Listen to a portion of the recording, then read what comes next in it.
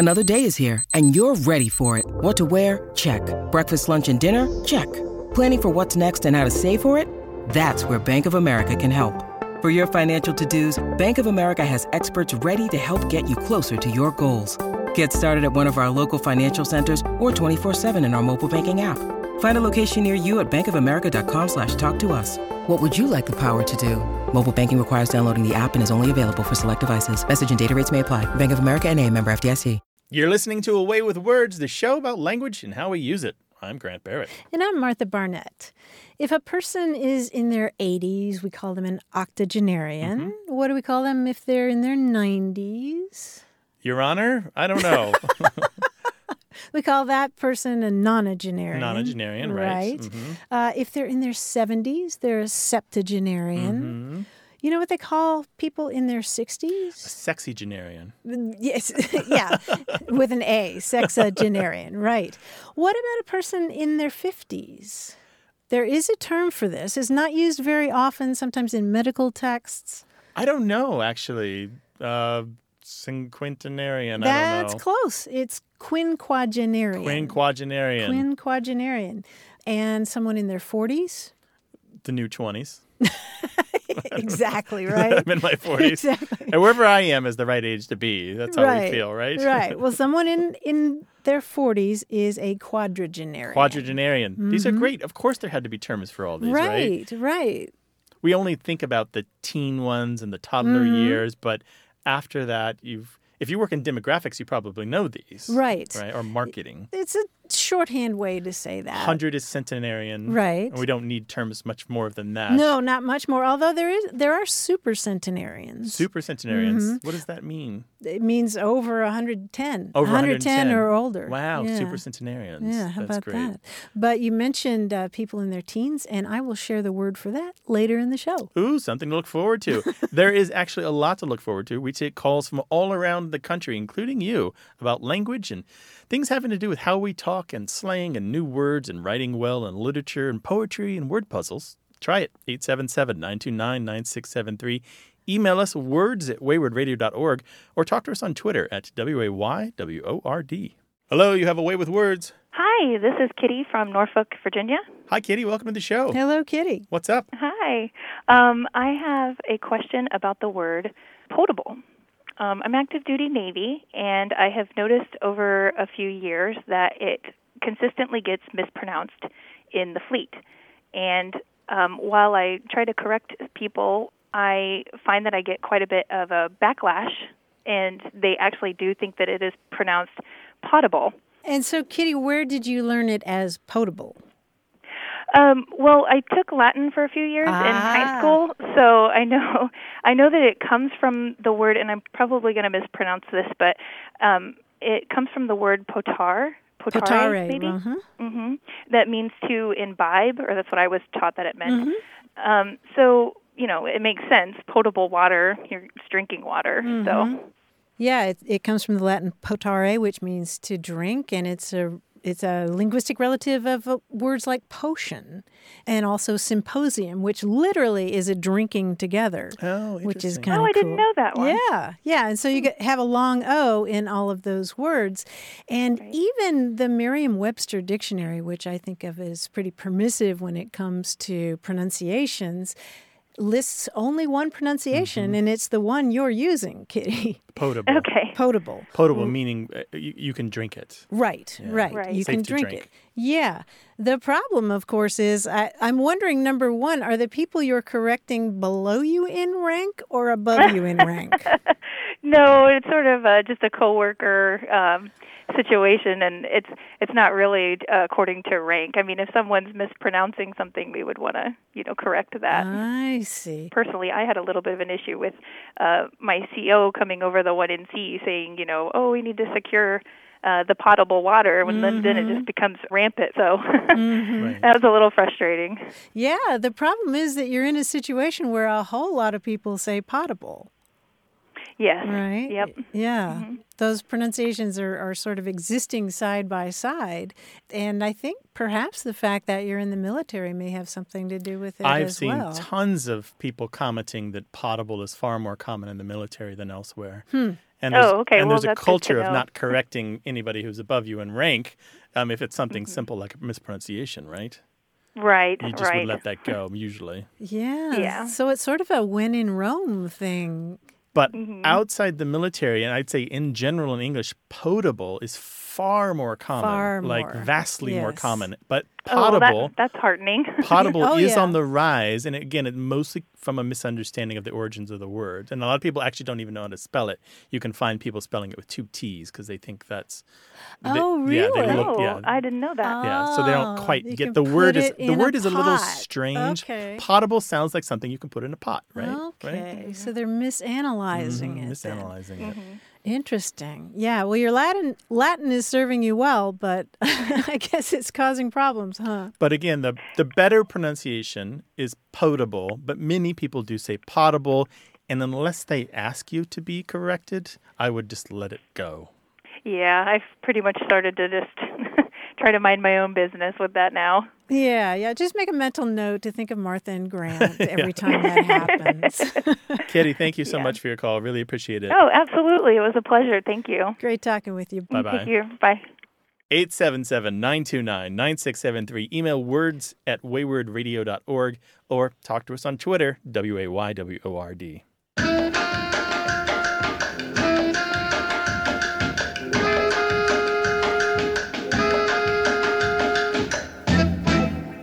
We heard from Lucy Zeldenroost, who listens to us in Two Rivers, Wisconsin, and she was talking about the fact that words often have more than one meaning, like the term mango, which can mean either a bell pepper or a fruit. She had the same experience with the word marrow.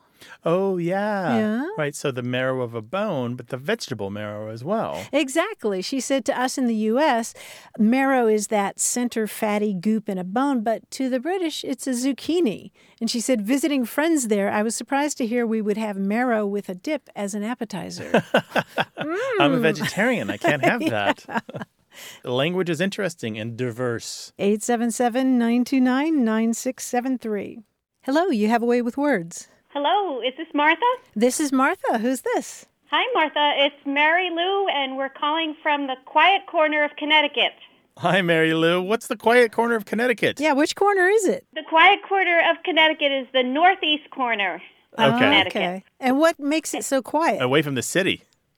It's away from the city. We have beautiful fields and pastures and lots of cows. Okay. Well, they're not very quiet, are And so they? you and the cows had some questions for us? Well, me, the cows, my daughter, and actually we're here with her whole 5th grade class. Oh, nice. Oh, wow. So I'm going to ask Nina to ask you what her question is, if that's okay. Yeah, sure. I'm looking for a word for how I feel right now, which is nervous and excited. You're looking for a word about how you feel right now, which is nervous and excited. So it's a combination of the two things. You're eager to talk with us, but you're also nervous? Yes. Okay. Well, that's a great question. And have you thought of some other words and then rejected them? Some like anxious and stage fright. Yeah, anxious. Stage fright's a good one, but it Like it doesn't feel right. doesn't feel right. What about butterflies in your stomach? That's good. But we're wondering if there's one word that would bring that feeling together. A word like bittersweet that has 2 emotions in one word. Two different elements. So what you're talking about is the feeling that you get when you really want to do something, but you sort of don't want to do something. Is that the idea? Yeah. Yes. And so worked up isn't quite right because you're more than just worked up. You're worked up, but also cautious. And anxious really is more negative. It doesn't capture the positive part of it, which is that you really want to do it, but part of you is rebelling. Exactly. And so you wouldn't be happy with the phrase like butterflies in your stomach. You just want something briefer. Something briefer, so when something happens and we have that feeling, we can just say, I'm blank. Oh, We always come up with a blank. yeah. Oh, man, this is a tough one. It is. You know what? This is kind of a silly thing, and it's not one word, but my Aunt Mazo in the hills of North Carolina, when she was talking about somebody who was both excited and anxious, would say, he was like a worm in hot ashes. And I thought that was just her phrase, but I looked it up, and it's actually in the Dictionary of American Regional English. Hot ashes means excited and anxious. That's interesting. So maybe I'm hot-ashed? I don't You reminded me for some reason of words like Twitter-pated. I was thinking of that too, But actually. Twitter-pated is more about frantic and excited. Being silly. Silly, yeah. Yeah, I think Twitter-pated being in love, isn't that from Bambi? It is in memory. Bambi, yeah. It's not Good only memory, for being yeah. in love, but in Bambi it was used that way. Yeah. I think what we're figuring out here is that there's a hole in our language that you all lexical have gap. pinpointed. So maybe we need some help coming up with a word. So what's the word that you would use, listener, for being excited to do something, but also nervous about it? And Mary Lou and Nina, we will let you know. Thank all right? you so much. And hi to the class. Yeah, hi, class. Hi. I have a fifth grader at home. They sound exactly like him. Mary Lou, thank you very much. And Nina, thank you too. Thank you. All right, thanks care. for calling. You know, I was going to say that it sort of reminds me of the word that we've talked about before, anticipatment. Yeah. Which is when you're really excited about something and then it turns out to be a disappointment. Maybe you could say anticifaction. Yeah. Or something like anticipation Sometimes and movie satisfaction. sequels are anticipating. Yeah. But anticifaction, it's tough, right? It's hard to come up with a word for this. Aren't there some forms of flustered that kind of work? Oh, flustered. Yeah, I'm all fluttery. Fluttergated or something like that? Flutterpated. Flutterpated. Well, we don't know, but perhaps We don't you know. do. 877-929-9673. What's the word for being excited about something, but also a little nervous about it? Send an email to words@waywardradio.org.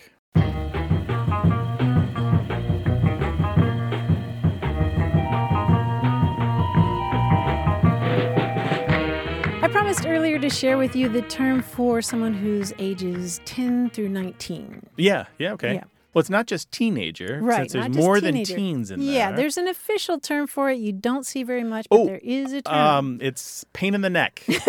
Exactly. No. I don't know. What is it? No, it's denarian. Oh, that's cool. Or That sounds like something out of denarian. Game of Thrones. I know, doesn't I it? was going to say, right? The Denarians are invading. Right. The refrigerator's completely empty.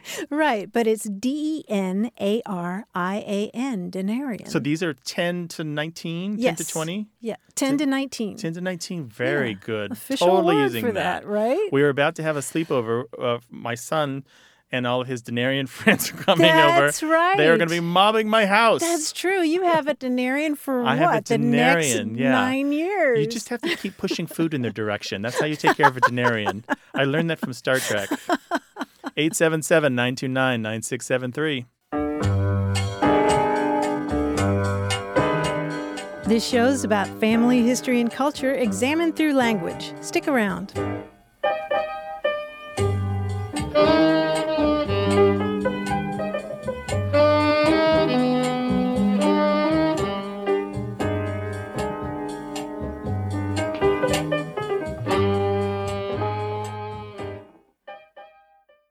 You're listening to Away with Words, the show about language and how we use it. I'm Martha Barnett. And I'm Grant Barrett, and here he is, a handsome fellow from the East Coast, John Chinesky, our quiz guy. Hi, John.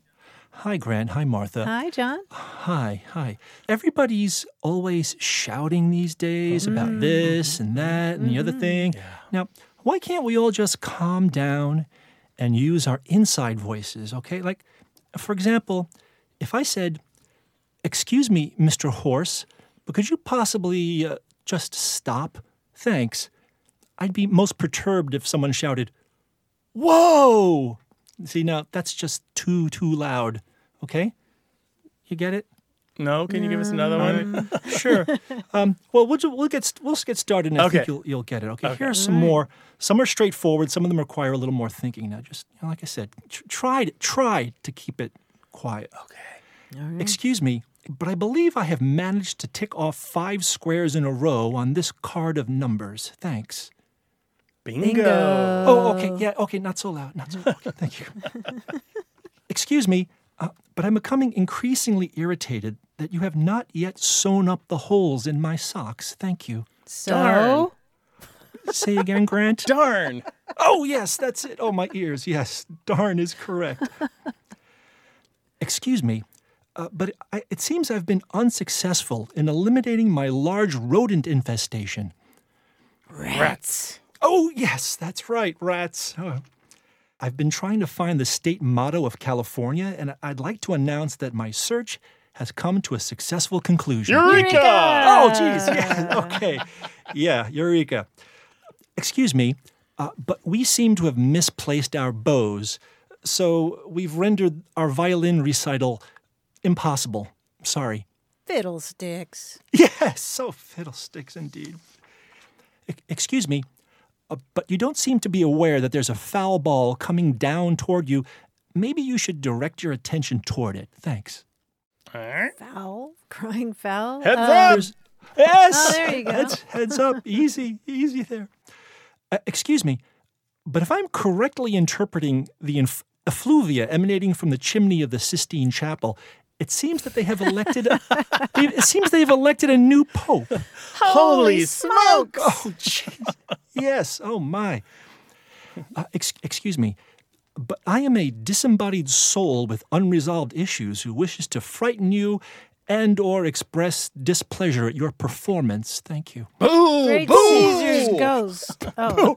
Oh, Martha's is good. That's a good one, too. Great Caesar's Ghost. That's awesome. Yeah. That's right on target. Nice. Finally, excuse me, but I'd like to mark the finish of this quiz by taking you both out to Nathan's, Fat Johnny's, Pink's, or Daddy's for some Frankfurters. Thanks. Hot Hot dog. dog. Oh, yes, that's right. We could go to Pincho Factory in Miami if you like, but any of those places will do, yes. All right. For hot dogs. Nice. Oh, John, bravo and bravo Zulu. Oh, bravo Zulu to you too as well. You did great. Thank you. Thanks, dude. Take care. Thanks a Bye. bunch. On the show, we goof around with all sorts of language, so give us a call, 877-929-9673, or send us an email. The address is words@waywardradio.org. Hi, you have a way with words. This is Bill Lundgren from Denton, Texas. Hey, Bill, welcome. What's up? What can we help you with? I guess my question is I used to work with a guy, and he had twins. Well, he had 4 children that were twins, and he used to say that I have a set of twins. And some people just kind of instinctively knew that he had 2 pairs. To me, when he said I have a set, I thought he meant he just had one set, one pair of twins. But some people, I don't know. It just some people understood and some people didn't. That's interesting. So he wouldn't say I have a matching set of twins? No, he would just say I have a set of twins. And were they identical or fraternal? Each one was. Each pair were identical. I guess it was a male and a female. Oh, so I guess that's paternal. Fraternal. Oh. Oh, both that fraternal. might explain it because if he had one boy and one girl in each one, then he's got a matching set. So he's got pairs of boys and pairs of girls, but not in the same twin set. But how did people know that? I don't know. Somebody, I wouldn't know that. I would assume he meant 2 kids. Yeah, I would if he too, said a for set sure. of twins. A set of twins, yeah. We used to go round and round about that. It would be I'm in aviation, so I work around engineers. So we would get into, and everybody would have a different take on what a set of twins was. Oh boy. I don't understand it, frankly. I really don't, Bill. I'm very confused here. I don't know why anyone would understand to say I have a set of twins is to mean 4 people.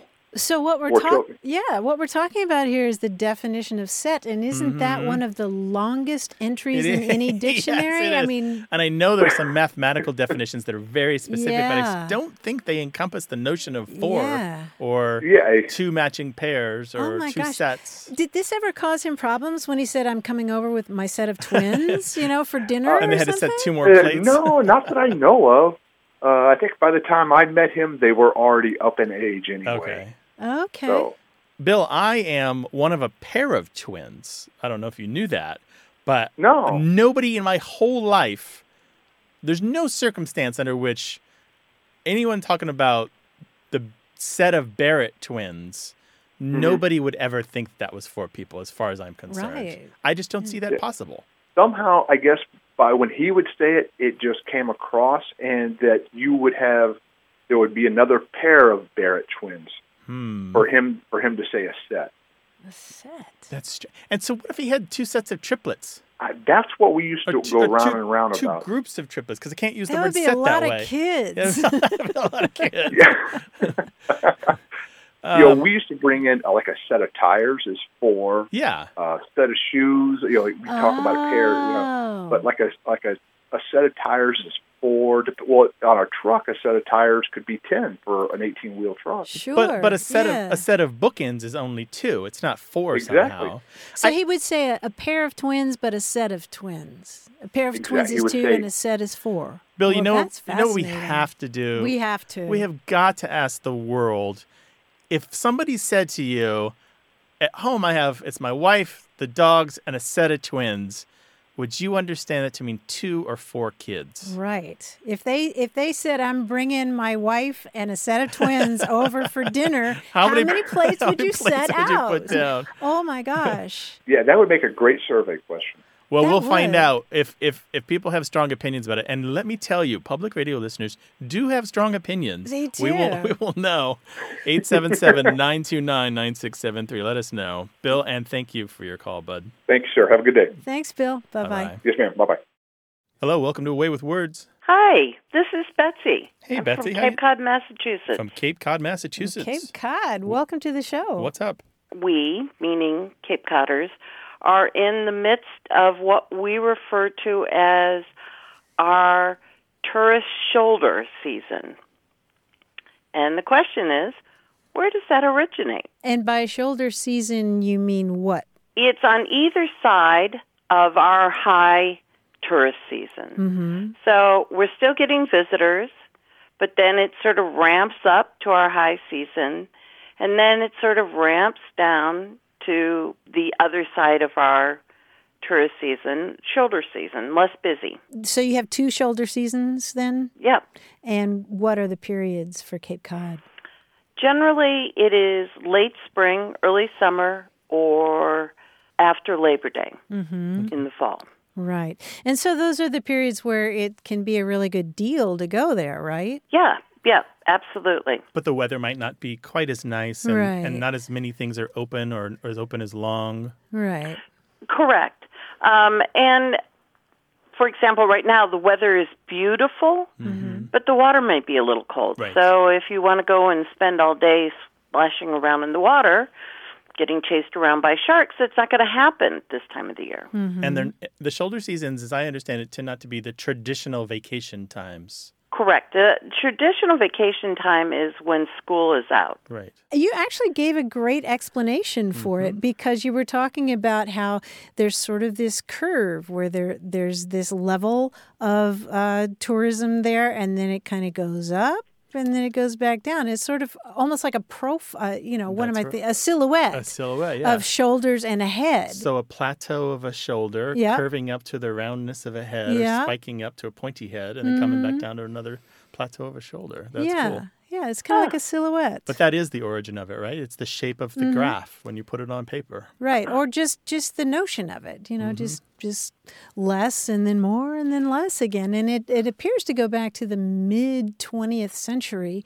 And the earliest citations I've seen involving shoulder season have to do with aviation. Interesting. And, when planes fly certain places. Right, they may have seasonal roots. But also it's related to the idea of a shoulder, something on the side. So it's the side of the main season, like the shoulder of the road. Exactly. I was wondering if it had something to do with the shoulder of a road, especially when you're talking about tourists that are driving out here to vacation. With the non-literal language, we often find many contributing factors kind of throw in their notions to combine and give us the overall understanding of a term like shoulder season. Well, that's wonderful. I appreciate it. My volunteers, the not-for-profit where I work, will be fascinated. They're the ones that sort of prompted this conversation. That's cool. And what business are you in? Are you part of the tourist business there? Actually, I work for Mass Audubon. I work at the Wellfleet Bay Wildlife Sanctuary. Oh, nice. Cool. That's very cool. Well, we certainly would love to see you. We'd love to have you visit us. Okay, Yay. maybe in the shoulder season. It's certainly a lot less busy. Betsy, thank you for your call. We really appreciate it. Thank you. Take care. Take care. Bye. Bye-bye. Well, it sounds like Cape Cod is a wonderful place that we need to go. Let's go. And you can go right here and call us with the questions about where you're from and the things that are happening in your life and your work. 877-929-9673. Email words@waywardradio.org.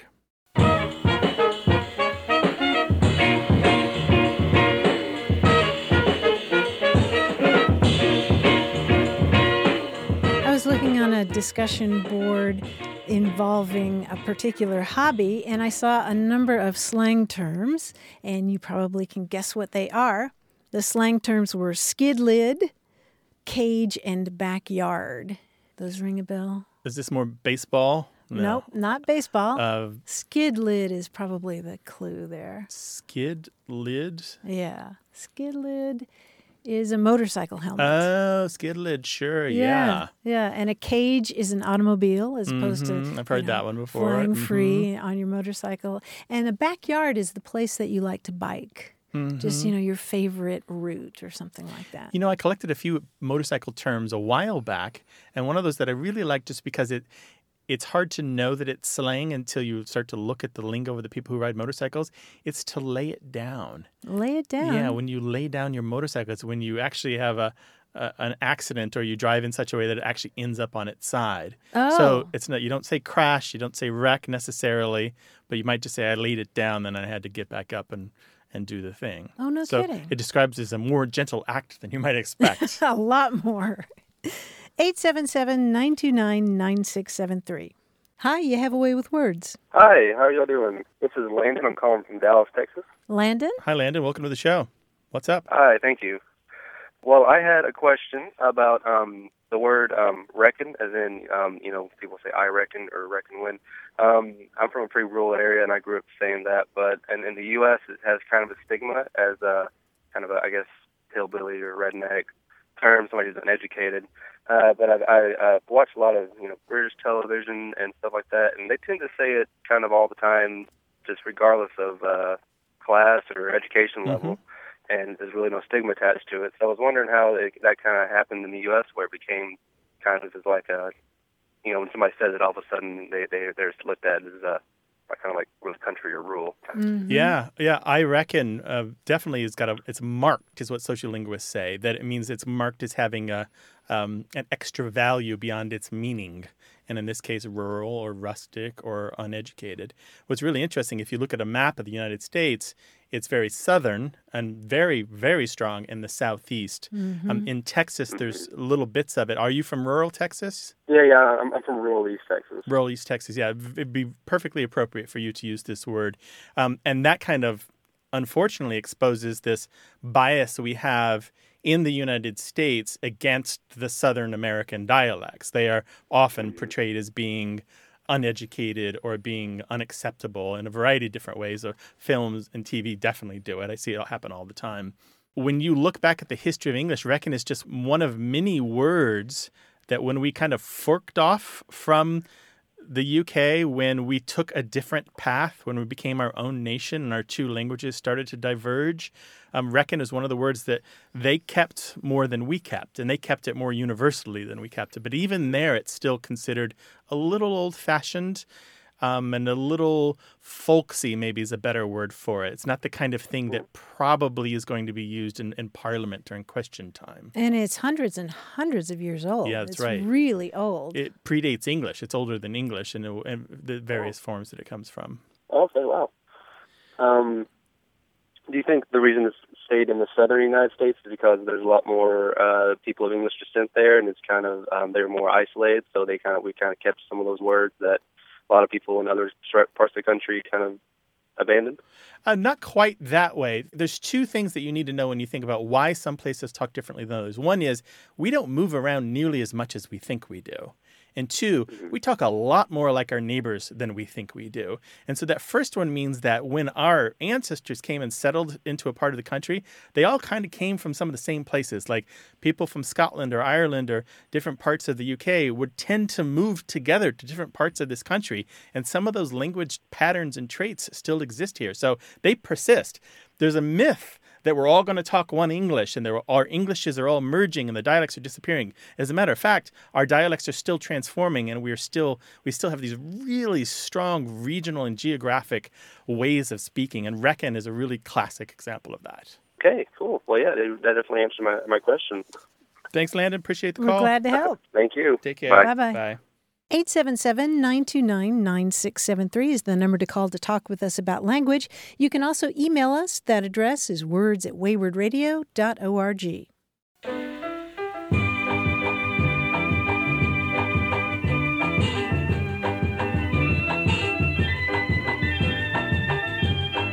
If you haven't heard the Swedish term "dystning," and I probably mangled that. Jag förstår inte. I don't know what you said. Well, if you haven't heard that or its translation, you will soon. It translates as death cleaning. Ooh. And this is a new fad that's coming out in relation to a book called The Gentle Art of Swedish Death Cleaning, How to Free Yourself and Family from a Lifetime of Clutter. Once you get up into your 60s and 70s, you start cleaning so that you don't leave burdens to your children. Right, because cleaning a house out is not only sad, but it is a lot of work. I've been there, yes. Do you really, if you're in your 70s, ask yourself, do I really need to save this copy of Catcher in the Rye from when I was in high school? Right, unless or this book you're going to read someday, Unless right? it's signed by the author, the answer is probably no. Right. What's the word again? You're going to make me say it, right? The Swedish word. It's something like dystning. Dystning. Yeah, but death cleaning. It's sort of the successor to Marie Kondo, I think. I just imagining the music you must listen to. It has to be death metal, right? While you're doing that. Oh, I was thinking these books out of the shelf.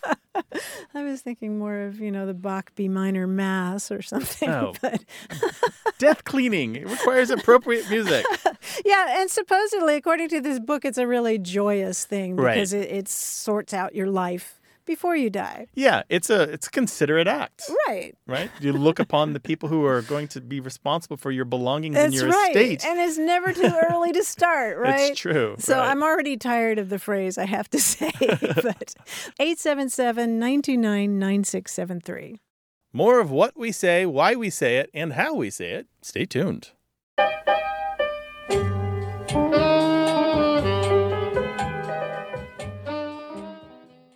Support for A Way with Words comes from Jack and Caroline Raymond, proud sponsors of Wayward Inc., the nonprofit that produces and distributes this program. You're listening to A Way with Words, the show about language and how we use it. I'm Grant Barrett. And I'm Martha Barnett. We heard from Tim Wilson, who grew up in Minneapolis and now lives in Delray Beach, Florida. And he wrote us to say that when he was growing up, he was surrounded by books. And his family made lots of trips to libraries and bookstores. And his family actually kept a dictionary in the kitchen. And his dad would use all these big words. And it was expected that if his dad used a big word that he didn't know, then Tim had to go look up that word so he could understand the conversation. And he said his initial thought was that this is kind of ridiculous. But then he said, paradigms are made to shift. And so mine did one Saturday when I was 16. I was preparing eggs for breakfast and was made to realize that I must keep my fork parallel to the pan's bottom using the word tine, heretofore unknown by me, as in the tines of a fork. I dutifully found the word, pronunciation, and demonstrative sentence in the foreboding OED. After breakfast, I drove to the high school to take my SAT test, and lo and behold, what was the first word in the vocabulary section but tine? Oh. I knew it. I owned the test from that point forward. Also, I never begrudged my father compelling me to search a definition. That is the most concrete example of why looking words up as you're reading is a good idea. Or having a word-a-day calendar or a word-a-day email or whatever it takes. It accumulates. Yeah, it does. I cannot imagine reading a text and not looking up words I don't know. I know some people do that, but I cannot imagine it. Yeah, I love the digital dictionaries because they track all the words I looked up. And I'd like to go back and browse. I'm like, wow, I looked up a ton of words. Yeah. Like on your Kindle or wherever, right? Yeah. I will tell you, I had a similar experience to Tim where we were at the zoo and we were looking at the okapis, which are these beautiful animals. They're kind of as tall as a small horse, and they have striped legs that look like they're wearing stockings. And then the very next day, I was able to use this in my word feud game, which is kind of a Scrabble type game that you play on your phone. Yeah. And I remember the person I was playing challenged me and said, like, you must be cheating. How could you know that? And I was like, I was at the zoo yesterday. I know what an okapi is. It was a nice moment. We know that you've had moments like that, too, where your word study or paying attention to vocabulary or just looking things up has made a difference and you were able to stick it in someone's face or at least beat the SAT. Put it on a time. 877-929-9673. Email words@waywardradio.org.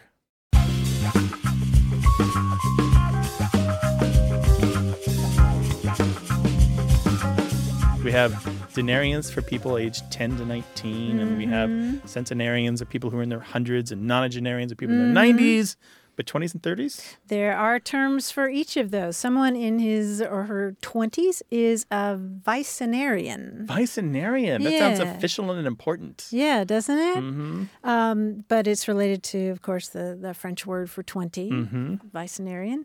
And the word for someone in their 30s is a tricenarian. Tricenarian. That's like a dinosaur epic, right? There's some era when the tricenarians roamed the earth. That's right. All these 30-year-olds roaming the earth. Hit us up on Twitter, Wayward.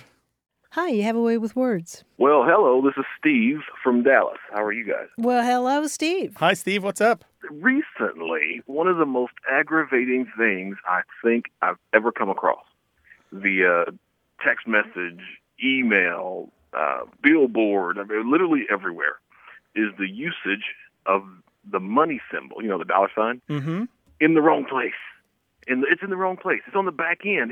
Normally, at least when I was when I was being educated early on in life, they taught me if you're going to use the dollar sign, it should go before the number, i.e. to the left of the number. Right. But for some weird reason, I don't know why, I don't know who changed this rule or when it happened, but for some weird reason, lately, I always see it on the right side of the number. Always? Almost always, unless, of course, it's some professional something or another, if it's like really, really something somebody really thought through. Then, okay, yeah, it'd be in the right place. But otherwise, it's like everybody in the world is stupid, and they no longer understand that it's supposed to go on the left side of the number. I don't know what I missed. Well, everybody in the world is not stupid, at least not. Thank God. Or we're all stupid in our own small ways, but not all in the same way, and that's why the world is complex. Let me ask you, do you spend a lot of time on parts of the internet where there are lots of people from around the world chiming in and having conversations? Around the world, I don't think so. Not specifically. Of course, I mean, yeah, technically, Twitter and Instagram, there are people from other parts of Facebook. There are people from other parts of the world, but my circle of friends doesn't generally include them. Okay, so you just see these in passing. It's not like you're shopping any place in particular online. Right. Yeah, you're not at the grocery store, the Piggly Wiggly or whatever, and seeing prices that way in the store. No, not at all. Okay, that's good. That's good to know. Do you ever read stuff from France or Quebec? No, not knowingly, no. Okay. The reason I'm asking is because there are parts of the world where their currency symbol does go at the end of the word, and France and Quebec are two of those places. Wait, are you telling me that you haven't noticed this trend? I have noticed it, but I've got some other things to say on that. But I just wanted to say, just in case, some of those cases that you're seeing, out of the vast number, apparently, that you're noticing, may be accounted for by people who started out in another language and haven't fully mastered the intricacies of putting symbols with numbers in English. So we'll give them the benefit of the doubt, right? And then there's another whole category, and these are the ones I think that are less palatable to me. These are the people who expect English to be logical and insist because we say $10 that the dollar sign should go after the 10. And of course, oh, really? Yeah, there's tons of them. You can Google the internet, you can find it. They're very insistent. And English, of course, isn't logical, and expected to be logical is expecting pigs to sing. It just doesn't work.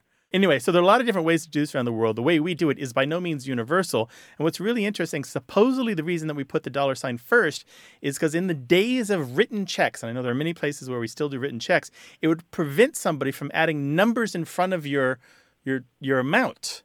So if I wrote a 10 and put the dollar sign after, you could easily add another 10 in front of my 10, and suddenly the check would be worth $1,010 instead of just $10. And so it kind of stops that. Or it would bounce. So if you, or bounce. So you do $10 period 00. You can have as many numbers as you want after the 00, and it's not gonna really matter very much, right? So, right. but that's not necessarily true. I heard that in part of Russia, the former Soviet Union, what they do is they do the currency symbol after the number. So let's say euros or rubles or whatever. So let's say 29, but they'll do like what looks like an equal sign or two hyphens in front of the number to prevent you from squeezing in your own extra digit to change the value. The more I think about it, I'm seeing it more on social media than anything else. And I think it makes, because now that I think back on the way I write, I may say 10, if I'm trying to say $10, I'll write, I need to get the $10 from you guys, or period. But I may write 10 and then, oh shoot, I forgot the dollar sign. Then have to backspace, or left. Put insert the dollar sign and then continue. But instead, I think maybe the people are just being lazy and they, oh shoot, I forgot to put the dollar sign, and just stuck it at the back end of it instead of doing backspace. All right. Well, Steve, I know that a lot of our other listeners have encountered this on the internet, but maybe somebody who does this, who puts the dollar sign after the number, can give us a really good reason why. All right? That'd be great. Okay, cool. Thank you very much for your call. Appreciate it. Thank you. Have a good night, take guys. Care now. Thanks, Steve. Bye-bye. Bye. 877-929-9673. Email words@waywardradio.org. Martha, we want to hear from people who do put the dollar sign after. We want to know why. Yes. Like, is it part of your culture? Were you taught that way? Does it seem more logical? Or are you just lazy? Are you lazy? Are you just doing it because you're stubborn? Or you don't think it matters? Or let us know. Words@waywardradio.org. I get Anu Garg's word of the day in my email, and the other day I saw the word stenophagus.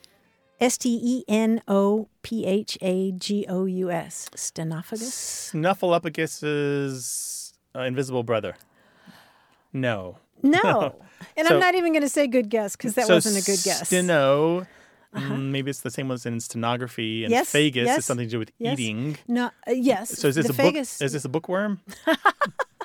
No, that was a good guess. But stenos in Greek means narrow. So like okay. stenosis of the spine is narrowing of the spine. Gotcha. Stenography is narrow writing. Very good. And so if you're stenophagus, then you have a very limited range of what you'll eat. Oh, I see. And it's usually in terms of biology, but sometimes it's hard to plan a dinner party if everybody is stenophagus. That's right. You have the vegan table over there. Right. And the chem-free table Yeah. and or you have toddlers who only eat goldfish. right, or Jell-O. Goldfish crackers. Send us your stories about language, words@waywardradio.org.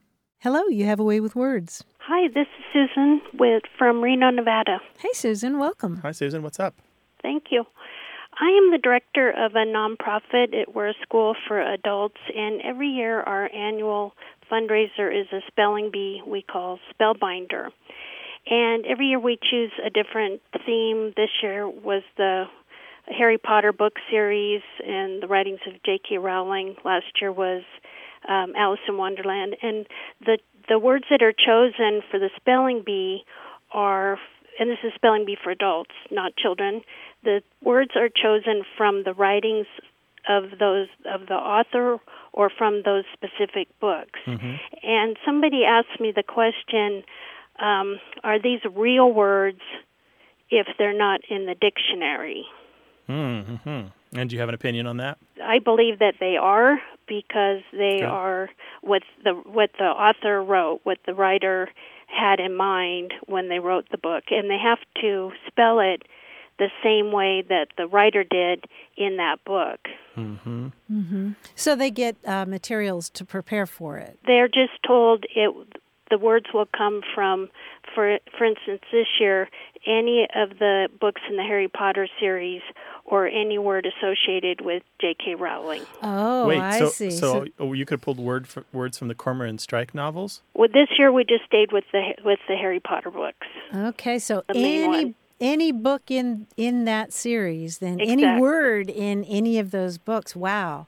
Because I know a lot of times when people are preparing for spelling bees, you get a list of words. Or they make their own list. A lot of times you don't get the list because that's cheating, isn't it? To get the list? No, like a huge long list, I see. and then they choose. Then you just memorize all those words. But Okay. gosh, to And the to Harry learn Potter the entire books. The Harry Potter books have the Latinate spell names. They have the strange creature names. Many of the people have unusual names. Wow. Did you include proper nouns in there too? Absolutely. Okay. So if she capitalized it in the middle of a sentence, then that's the way. And we give the speller the word and then the word in that very sentence. And then we repeat the word again. Okay. And have you had the spelling bee already, or you're going to? We had it a couple of weeks ago. Oh, okay. And how'd it go? It went great. Everybody wore costumes, and they had a great time. And the word that took out quite a few people that surprised me was minuscule. Really? Oh, interesting. Because she spelled it minuscule. Oh, she did. Yeah, in the Prisoner of Azkaban. And how is that used in a sentence? I'm sorry, I don't have that right in front of me right now. I mean, was that one of her puns, like minuscule? No, it was just a descriptive word, but everybody spelled it M-I-N-I. Well, yeah, it would have taken me out. minuscule, that's how she spelled it? Yes. All right. That's one of the spellings of it. Yeah, it can be spelled either way, according to the dictionary I'm looking at. Mm-hmm. Yeah. Yep. Your question, Susan, is, do these words count? Are they real words? And you said yes, and I agree with you. And so do I. And so does Martha. And anybody who studies language will tell you, anybody, whether they're a linguist or a lexicographer or something else, computational linguist, that a word does not need to be in a dictionary in order to be a legitimate, real word that anyone can use anytime that they like. It need only be able to be said, to be written, and to have a meaning. That's it. Wow. Sometimes it doesn't even have to be written. So it has to have a meaning and be able to be uttered, and therefore it is automatically a word. Wow, that's now, interesting. Now, the thing is, people always say, well, what if I just say blah? Well, does it have meaning in your house? Maybe it doesn't, you know? Sometimes we do have these exclamations and interjections and utterances that don't really sound like words, but like, that's got some meaning to it. Is that a word? But it turns out some dictionaries do include a form of it. And then if it were in a spelling bee, what would be the correct spelling of it? Right, exactly. So one of the really strange things about people's misunderstanding of dictionaries is that they often talk about the dictionary, like there's one grand, universal, monolithic work. And I have on my phone and on my computer, just as for my daily work, like 9 or 10 dictionaries, and I can search them all at once. And not every dictionary has every word. So if Collins has it and Chambers doesn't, is it a word? You know, you would run into that problem. But the larger question is how many words can you fit into a dictionary? There's no dictionary that has all the words, for one thing. Even the Oxford English Dictionary is far short of all the words. So did she write it? Did it get printed? Does it have meaning? Did it change the understanding of the sentence? It is automatically a word. That's great. So what's next year? You know what? We haven't chosen a theme yet. Do you have any ideas? Poetry of Walt Whitman. He has such crazy use of language. It's wonderful. Oh, that's good. But a lot of people can't really sink their teeth into poetry, so I don't know about that. Oh, maybe the short stories of Mark Twain. Ooh, that's a good one. Boy, that would be perfect because he spent a lot of time in Virginia City, Nevada, that's as you right. know. Yeah, there he you did. Go. Yeah. I love that idea. Yeah, maybe just throw all of Twain in there and see what you can get. He's got some wonderful dialect stuff, particularly in the stuff he wrote about the Mississippi. A lot of apostrophes. A lot of apostrophes. That could be tricky too. Susan, thank you for your call. We really appreciate it. Well, thank you so much. Take care now. Bye-bye. Okay. Bye-bye. Bye-bye. Call us, 877-929-9673. Remember our conversation a few weeks ago about the term clean in terms of clean food and clean sandwiches? Those are trendy words that you hear more and more in advertising about food. That prompted an email from Helen Hutchison, who lives in Northern California. She said, your discussion of clean food reminded me of a sign in the Oakland airport, and probably in others also. As you're exiting the security area, going into baggage claim or other open areas in the airport, there's a sign that says, you are leaving a sterile area. Since I consider airports to be one of the least sterile areas that I frequent, I always get a giggle from this sign. Clearly, sterile has a new meaning within the realm of airport security. Or and it does. Security in general, yeah. Oh, well, I don't know about in general, does it? Yeah, sterile is Okay. an area that's completely controlled. It's security on one end to Oh, the other. okay. Yeah. I didn't know A that. sterile environment is not about disease. In this case, it's about No security kidding. measures are fully enforced. Oh, no kidding. I didn't realize Like maybe you're that. leaving an area that has got a lot of surveillance, it has guards at all the exits and entrances, Okay. and so forth. Yeah. Okay. You know, when you hear the phrase you're leaving a sterile area, it's almost like I'm so hot that, that the area is now sterile.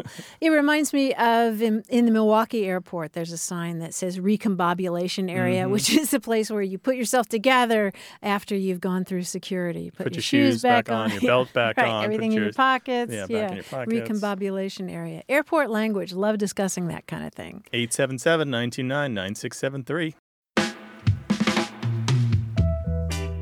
Want more Away with Words?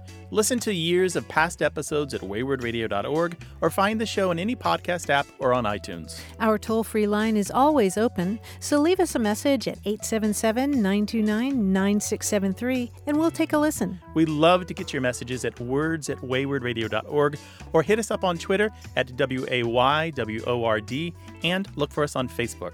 This program would not be possible without you. Grant and I are out to change the way we listen and think about language, and you're making it happen. Thanks also to senior producer Stephanie Levine, director and editor Tim Felton, director Colin Tedeschi, and production assistant Emma Kelman in San Diego. In New York, we thank quiz guy John Chinesky and that master of keeping it real, Paul Ruist at Argo Studios. Away with Words is an independent production of Wayward Inc. From the Recording Arts Center at Studio West in San Diego, I'm Martha Barnett. And I'm Grant Barrett. So long. Bye-bye. Support for Away with Words comes from Lizanne, Fokion, and Chloe Potamianos Homem, proud sponsors of Wayward Inc., the nonprofit that produces and distributes this program.